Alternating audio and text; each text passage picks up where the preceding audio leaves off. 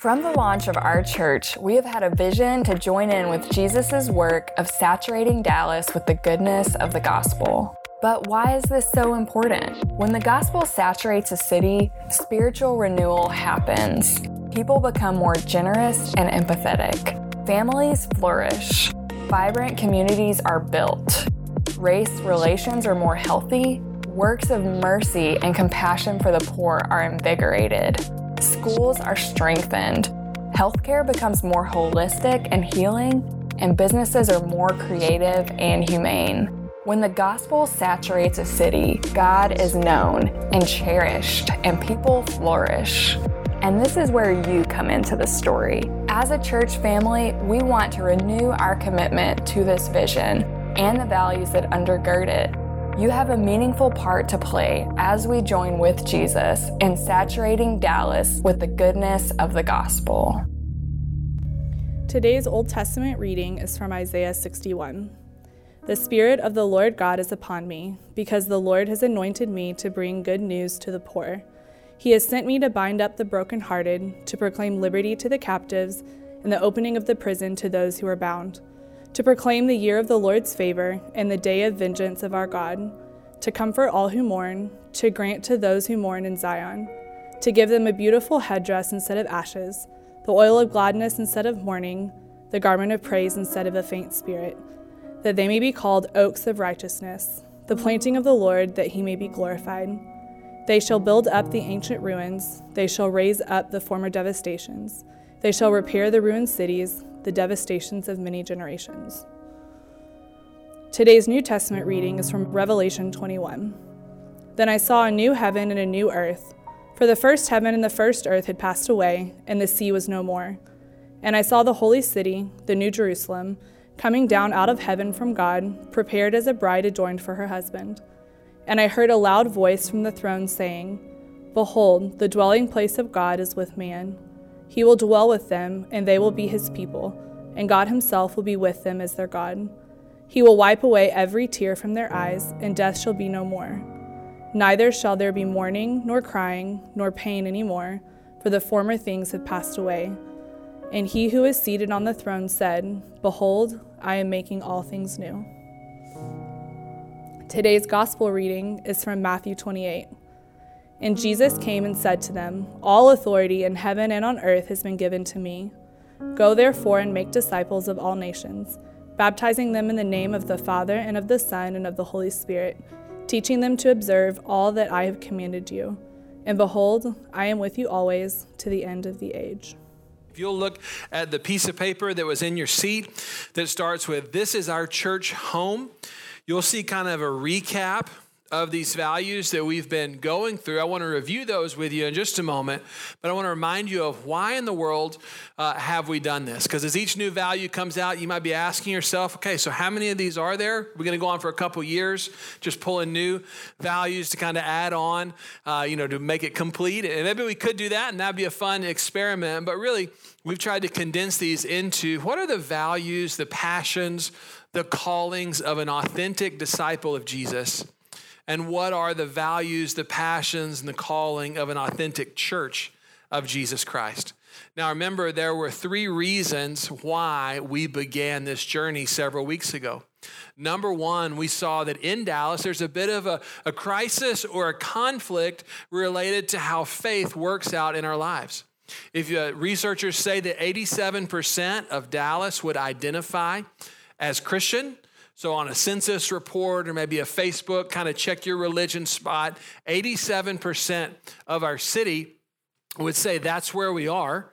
And yet it was somewhere down in the 40s that said, hey, that has any real bearing on my life. That there's some way that my faith works out in my life, some meaning, some impact, some way that it shapes me. Only 40% said that the faith really connected with life. And so we see for many in our city and maybe even many in our church that Jesus is kind of a name on a label, a descriptor, if you will, but we're not experiencing the power, the goodness, the healing, the majesty of who he is. And as a community, we want to say, no, Jesus is so much better than just a checkbox on a census or a status update on Facebook, but he is the best thing going. That his gospel is transforming in power, that his kingdom is amazing, and it's meant to touch even the deepest places of who we are. As the Bible said, we're invited to taste and to see that the Lord is good. And we as a community are saying, we've tasted, we've seen, there's more to taste and there's more to see, but man, we want to go for the authentic, real deal of being a follower of Jesus. Am I popping for y'all? We sound-wise, we good? Okay, we have a little microphone issues this morning. All right. Second reason why we said this was important for us to go through is that we've been in a time of transition as a church, right? If you remember, we used to be on Shoreview with the leaky roof and the small hallways. And then we did last spring kind of our hotel to parking lot to park to house kind of migrant summer, if you will. And we got into our new space in August, which is really exciting. But at big times of transition, it's important to clarify who we are and whose we are and where we're going. So this has been a vision series as well. Third reason why we said we want to go through these topics is that it matters for our city. As the video declares, when the gospel saturates a person and when it saturates a city, man, really good things happen. Healing, transformation happens. God is known, neighbors are loved.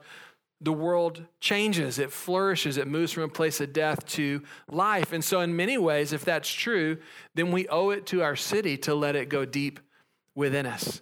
And so I just want to review with you the values that we've looked at. We started out saying that Jesus is our treasure. First value of being an authentic disciple is that Jesus is amazing. That he's the thing we're going after. He's not a means to some other end. He's not, man, if I get my life right with God, then maybe I'll get the job that I want. He's so much better than that. He is an all-glorious end in and of himself. He didn't come primarily to give us treasure, but to be our treasure. He didn't come primarily to give us bread, but to be our bread. And that's the heartbeat of what it means to be an authentic disciple of Jesus. From there, we see that his gospel heals. That he had a ministry of healing that touched minds, hearts, bodies, relationships, families, cities, and nations. And that we, as we receive him, we receive the gospel. We receive a deep healing in our lives. And then we're called to be ministers of healing in the world around us. To do that, we need to be filled with the Spirit. And good news for us, God fills us with his Spirit, with his empowering presence that brings us into a vibrant relationship with God, that transforms our character and empowers our ministry in the world around us. It changes the way in which we live. It makes us better together, not just as a slogan, but it transforms us into the type of people that when we're together, it really is better. A community marked by love. We went through some of the values of that community. Number one, that we're blessed to be a blessing, that the way we think about our resources changes when we're an authentic disciple of Jesus, that we're not just me, my life, me monster, it's all about me, right? But we're transformed to see God has blessed me, and I'm called to be a blessing to the world around me. That save people, serve people. When we really receive the salvation of Jesus, it doesn't make us proud, arrogant, like churchy as you think about it, but it makes us servants. That we serve one another, we serve our coworkers, we serve our neighbors, we serve our family, we serve our city. That found people find people. That Jesus came for us and he calls us on mission to be a part of helping other people come to know him. And today we're going to focus in on that kind of at a bigger level, transform people, transform cities. So as we've gone through these values, you'll see that next week, the last one on here, is we won't take this for granted. What we're going to do next week is something unique a bit that we've not done before, but we're going to have a commitment Sunday or a renewal Sunday where we're going to give ourselves the opportunity to, in a fresh way, commit to Jesus, of saying, man, I'm in for being a disciple. We're going to give ourselves an opportunity in a fresh way to commit to the people of God, to say, hey, I'm in with y'all, that this is a group project that we're working out our faith together in. And we're going to commit to our city that we're going to let God transform us, that we might be a part of transforming Dallas. Now, if you've been with us a long time and you're saying, hey, I've been around a while, this has been my church home for a long time, this will be a renewal of sorts. Renewal is powerful in any relationship. My wife and I, we're going on being married 15 years in May. And, each May 10th comes around, what do? We have some sort of renewal time, an anniversary where we celebrate our wedding. We celebrate how we came together, what God's done in our lives, our commitment to one another. And you know what it does? It softens our heart and gives us renewed vision for the year ahead, right? Renewal ceremonies are powerful. And we want to have a renewal ceremony. If this is your church home, to just say, man, as for me and my house, I'm in again. And if you're newer with us, you've come in the last year or last 6 months and you kind of been hanging out and kind of seeing, but you're like, man, yeah, I want this to be my church home. I want this to be my church family. It's an opportunity to say, I'm in. I'm in with Jesus, I'm in with these people, and I'm in for his purposes. Now, I know we live in an age, a cultural moment where commitment is kind of frowned upon, right? We live in the day where you send a text message the morning of to kind of back out of a meeting that, you don't want to go to, or on Facebook, you can keep someone as a friend, but you can mute their status updates so you don't have to see them anymore, right? We can just back out of relationships. I realize that. And I appreciate that, both those things. I've done both of them. But at the same time, you realize that there are things in life that you will not experience. There are fruits in life, there's goodness in life that will not come apart from commitment. That there is something that happens when you commit to one another. There's dynamics of my wife and our relationship that only have come through years of committing to one another again and again and again.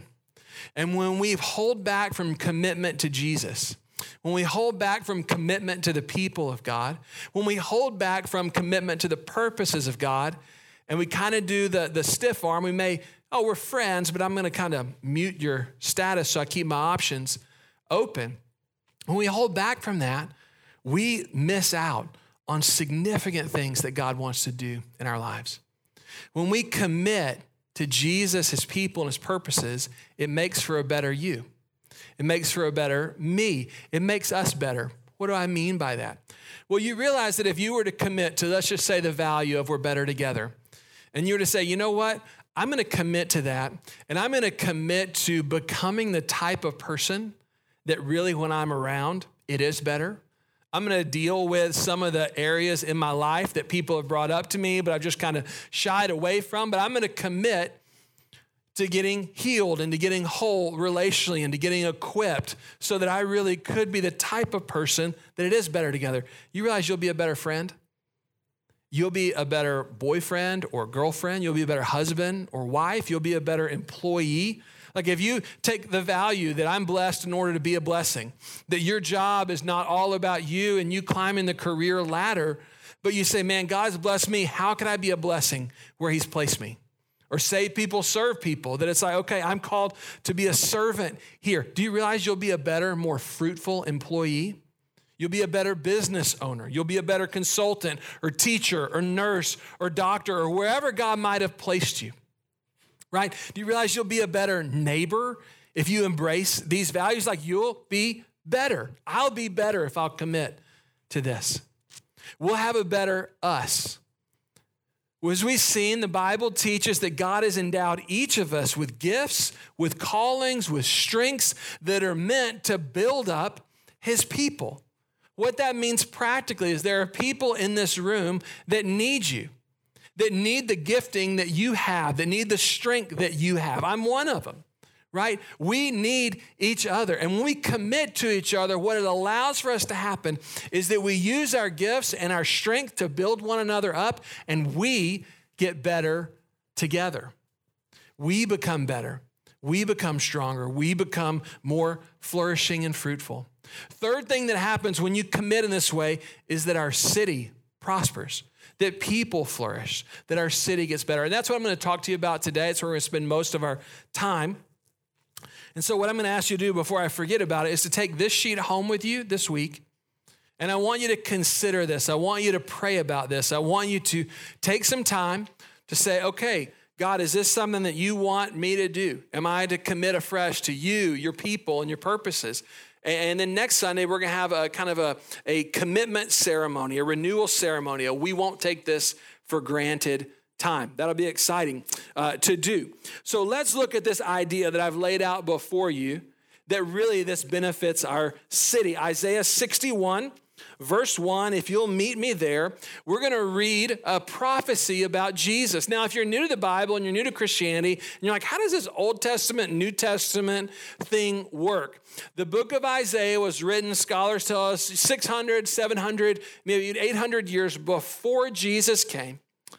And this man named Isaiah was a prophet. He was someone that knew God, and God spoke to him and through him. And this particular passage of Scripture is a prophecy, a prediction of sorts, a foreshadowing of who Jesus would be. It's describing him. Though Jesus has not yet come, it's painting a picture of what God was going to do in Jesus. Isaiah 61, verse 1, the Spirit of the Lord God is upon me. That's true of Jesus. In fact, if you're familiar with the opening of Jesus' ministry, kind of his public announcement, this is the passage of Scripture that he read. The Spirit of the Lord God is upon me. Why? Because the Lord has anointed me to bring good news to the poor. He sent me to bind up the brokenhearted, to proclaim liberty to the captives, and the opening of prison to those who are bound. Now, just pause there for a moment and think about the word pictures that are being painted as descriptors of Jesus' ministry. That he was going to be one to bring good news to the poor. That he was going to be one that bound up, that healed broken hearts. Now, you might be here today and you might have a broken heart. You might say, if I were really honest, that's the thing that would describe me. From the pain of your own life, things that you've been through, disappointments, maybe a doctor's diagnosis that you got even this week. I want you to know that Jesus' ministry brings healing to broken hearts. That's good news. That he was to proclaim liberty to the captives, the opening of prison to those who are bound. Who can relate to that? You might describe your life as, I'm actually kind of bound up in fear or anxiety or jealousy or greed or comparison or disappointment. I want you to know that Jesus' ministry to you, in a very real sense, is to bring freedom to those places that you feel bound and bent over by the pain of this life. That he would proclaim the year of the Lord's favor, that you can know that God's favor is upon you, that his face shines on you, that his goodness is inclined to you. You know about the day of the vengeance of our God, that Jesus would have a ministry of justice, that he's going to bring justice where there's injustice. Alongside that, he's going to comfort all who mourn.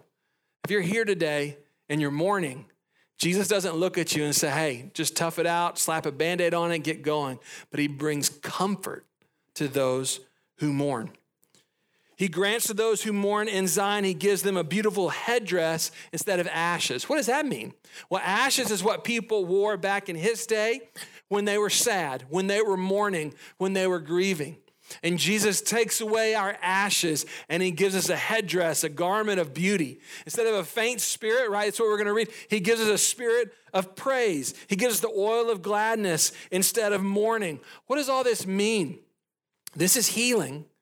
This is transformation. This is a deep work in our lives that's the fruit of Jesus' ministry to us.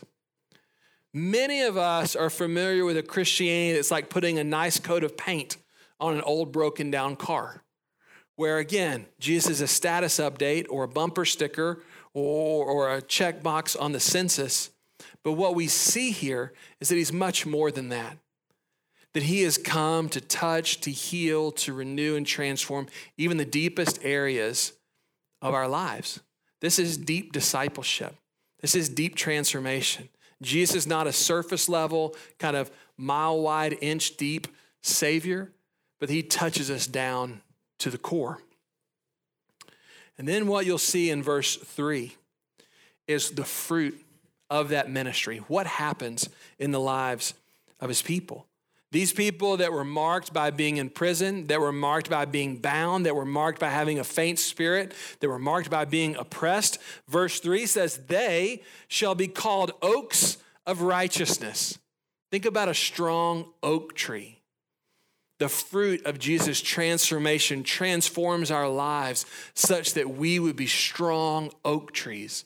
He goes on to say, the planting of the Lord, that he may be glorified, that through the work of Jesus in our lives, that others would see his goodness, would see his mercy, would see his patience, would see his justice, would see his love, that God would be cherished in the hearts of people through the way that you and I have been transformed by the gospel. Then he begins to speak about not just their character, but their calling, the fruit of those that are transformed. What would happen? Look in verse 4. These people that receive the gospel and are transformed by it, they shall build up the ancient ruins. They shall raise up the former devastations. They shall repair the ruined cities, the devastation of many generations. And what do you see? You see this imagery of people that are transformed, being sent to be agents of transformation.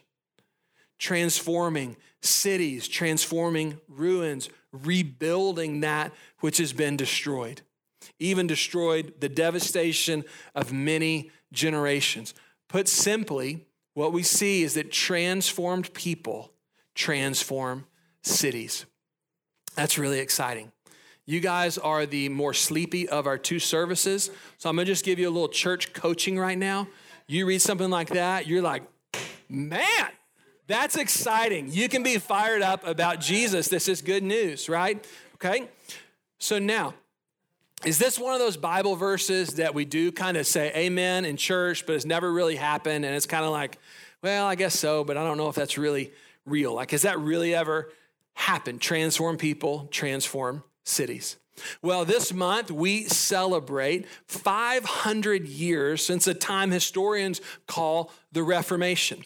If you're not familiar with that, 500 years ago, a monk named Martin Luther, along with a number of other leaders, brought a reformation around the grace of God to the church of Jesus and to Europe. And that reformation has spilled over and impacted our world. I want to share with you today about one of the leaders in this Reformation movement. Now, if you're unfamiliar with Martin Luther, he had some great strengths and some great weaknesses. Looking back 500 years, I imagine we can see those clearly. People living 500 years from now, if the Lord tarries, probably look at our lives and be like, wow, some great strengths. I don't know how they thought that, right? But an amazing story of God's grace. If you haven't seen the movie Amazing Grace, go watch it on Amazon. You'll enjoy it. But I want to talk to you today, not about Martin Luther, but about another controversial leader that God worked powerfully through, a man named John Calvin. If you'll show the city of Geneva on the slide, this is Geneva, Switzerland. It looks awesome. Make your vacation plans to go there now. It's beautiful, right? Takes your breath away. It was not always so. In fact, in the time of the Reformation, it was known as the smelly city, kind of like the armpit of Europe, not the place that you want to go.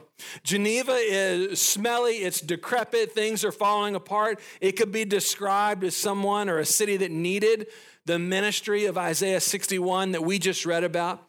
And at the same time, there's a young man named John Calvin.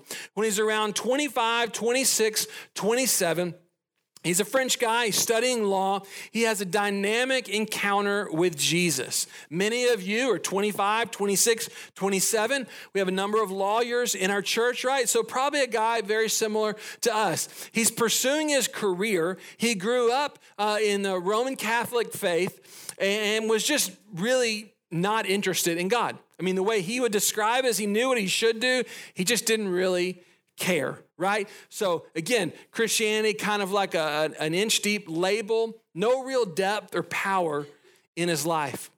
But he describes in this season having a dynamic encounter with God. I'm going to read you a quote from him.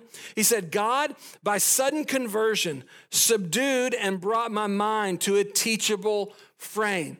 So God began to reveal himself to him, and Calvin's mind begins to be changed from a proud mind, a hard mind, a mind that was against the things of God, to a teachable frame of mind. He said this, having thus received some taste and knowledge of true godliness, I was immediately inflamed with an intense desire to make progress. So encountering Jesus, he was moved, passion was birthed inside of him to grow in his relationship with God. Now, if you're scratching your head right now, and you're like, I know I've heard that name Calvin somewhere. If you grew up outside of the church, he's most known for today, part of his doctrine around predestination. And this gets people riled up in all sorts of ways. And so that might be what you're familiar with him about. If you grew up in church, right, you either probably went to a church that loved him and loved everything he taught, or you went to a church where he was kind of like, whoa, don't mention his name around here, right? Sure, we could debate the nuances of his theological approach, but I'd like to invite you to take a step back and to look at the fruit of God's grace in his life in the area, in the city of Geneva. I don't imagine you've heard the story of transformation that God worked there. So acknowledging kind of the controversy around him, with that in mind, let's explore his life. So at 27, he's had this deep encounter with the Lord, and he is leaving France, and he's going to a particular city wanting to be an academic, wanting to be a philosopher, wanting to be kind of a writer and just retire to a life of thinking and writing an academic pursuit. He's kind of one of those bookish guys. Well, he stops over one night in Geneva. No plans to stay there. It was kind of like his layover spot. Many of you might be in Dallas as a layover spot. John Calvin thought it was a plan on to something else, but something remarkable happened in his life. He ran into an evangelist who had been preaching the gospel there and had been turning the city upside down, named William Farel. Now, Farel was a very interesting guy. He was very controversial himself. He had very bold methods for preaching, but he was going around Europe preaching the gospel, causing quite an upheaval. And Farel meets John Calvin, and he tells Calvin, he said, Calvin, you're the man to step in and lead the renewal that's happening in Geneva as the result of Farel's preaching. Calvin's like, no, I'm not. I'm just staying over a night, man. I'm going to a life in the academy of study and writing and thought. And Farel looks at him, get what he says. I mean, I can't just, the boldness here. He said, if you do that, God will curse your studies. Wow. Imagine somebody coming to you for like career advice and they're like, God's going to curse you if you go that route. I mean, this is intense, right? Seems like Farel was a fairly intense guy. So Calvin kind of like, wow, okay, what do I do with that? Prays about it and really senses that God was calling him into service in Geneva. So he begins to work with the church in Geneva. He and a number of other leaders proclaiming the gospel, and this renewal that began with Farel kind of fans into flame. There's spiritual renewal in the city. The gospel is going deep in people's lives. People are experiencing the grace of God. Well, they begin to raise up and disciple leaders within the church to empower people, and part of their theology, part of the Christian gospel, is that every person is made in the image of God. Therefore, every person has dignity, every person has potential, every person is actually designed for freedom. A second angle to that was that there's not a divide between kind of here's my Sunday church life and here's the rest of my life out there. They said, no, all of life is meant to be worshiped. All of life is meant to experience the transforming power of the grace of God. And these two things had remarkable effects within the city. I want to tell you some of the things that happened. Number one, it transformed education. So all you teachers in here, take note. They said because they believed that every person was made in the image of God, then every person needed to have the opportunity to decide how to live for themselves. To do that, they needed to know how to read. And so they began public schools, the first public schools, and they opened them to men, to women, and to children. It was the first school that women could attend, right? And they opened their doors because they said everyone's made in the image of God. Everyone needs to be taught how to read so that they can make decisions for themselves. They started a university that now the roots of Yale and Harvard and many of the most prestigious universities in the world trace their heritage back to the university these reformers started, teaching and training and investing in leaders to go out and transform society. In the area of the city, as they read through the Bible, they saw that Christians were called to love their neighbor, and that this was to have practical input in their lives. In the Old Testament, they read about cities of refuge that people fleeing persecution could come and could stay in. And they said, that's what God has called us to be. And so they opened up their city, Geneva, as a city of refuge. They changed the building code so that people were free to build an extra room on top of their houses to house refugees. And you can go there today and you can see the extra layer built to create a city of refuge for people. They impacted the economy, all the businessmen and women in here. They thought, wow, how does the gospel speak to the economic realm? In their day, kings and the nobility had all the power, had all the finances, and if you were poor, you were a farmer, and you were going to be a farmer for generation upon generation. Without the incentive to be able to progress, farmers took advantage of the system, kings and nobility took advantage of the system, and overall, it was ruinous. Well, the reformers come through and they teach again, men and women made in the image of God, men and women with a calling. We need that to transform the economy. And so they changed the economic system. They began to create lending laws so that people who needed access to capital could begin new businesses. Along with those lending laws, though, they instituted a 4% interest rate. So the banker could make a living, but they wouldn't take advantage of people who were in search of capital to begin new business ventures. And so this entrepreneurial spirit began to be birthed in Geneva, changing the economy. They didn't just teach capitalism, though. They taught capitalism with a calling to love your neighbor. And so just as you were called to worship God with your work, you were also called to give and to invest in those around you. It was both love for neighbor and pursuing God-given callings, and it transformed the economy. In the area of government, they said, okay, every person made in the image of God, that means every person needs to have a say in the way that life happens. At the same time, every person is born into sin. They were realistic about the potential of men and women. And so they said, okay, we're not going to have one person in charge, one church or one king or one noble calling all the shots, but we're going to create separation of powers, where we're going to balance out the power, checks and balances, so there would not be one person who could decide the fate of everyone. If you're familiar with U.S. government, wonder where we got that idea from. We copied it from the reformers in Geneva. And as they did this, their city was transformed. Their schools were transformed. Their businesses were transformed. Their political and economic policies were transformed. And the city began to flourish. And the foundation was laid for it to be what it is today. Other interesting facts out of this time, several hundred years later, but in the seedbed of what the reformers laid, a man named Henry Dunant, and I don't know how to say his name, the French way, he began the Red Cross to care for people. He was from Geneva. And the teachings that he was brought up in, and the foundation of the gospel, and our call to love our neighbor, when he saw need, he began the Red Cross. The Declaration of Human Rights was crafted in Geneva, inspired by the Ten Commandments, God's laws to give people freedom and life. So the Declaration of Human Rights was crafted. Today, there are 60 other major nonprofit humanitarian organizations in Geneva that were birthed out of these ideas. Transform people, transform cities. It's amazing to think about.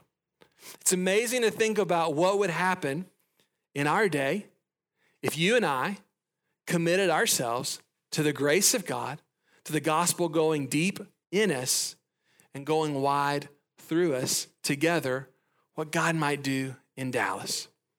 And that's where I want to close today, is for us to reflect on that. Next week, we're going to have that renewal commitment. I'm not going to take this for granted. I'm going to pursue this time. But right now, I want to invite you to go to God. You can stand up, and we're going to do that by taking communion together.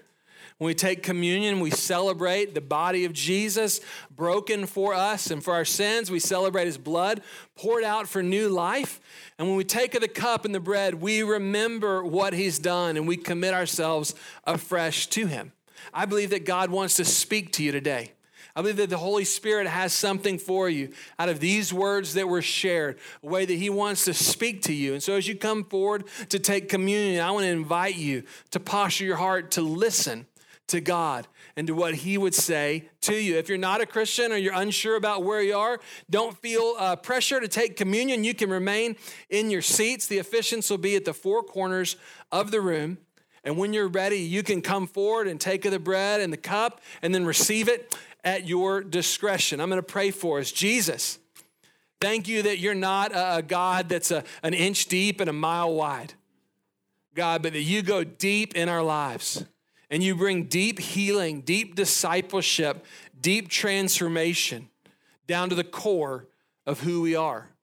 That when we receive your gospel and we let it work in our lives, Lord, that we become oaks of righteousness. And that as we're transformed, God, that we get to be a part of transforming cities. That there's no area of the city that you don't want to go in and bring healing and flourishing and life and hope. Lord, and I pray that you would speak to me and speak to my friends, even now, Lord, as we come before you of what you have for us in this. We open up ourselves to you, Jesus.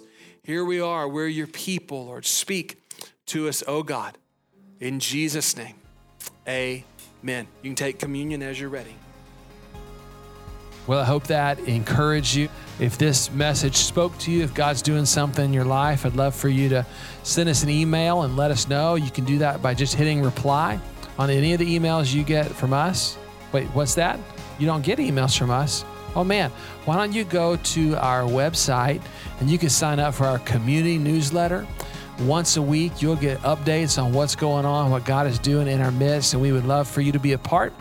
If you've enjoyed this series of podcasts, I'd love for you to go on iTunes and leave a review. It helps other people find out about this stuff. Love you guys, and we'll see you next week.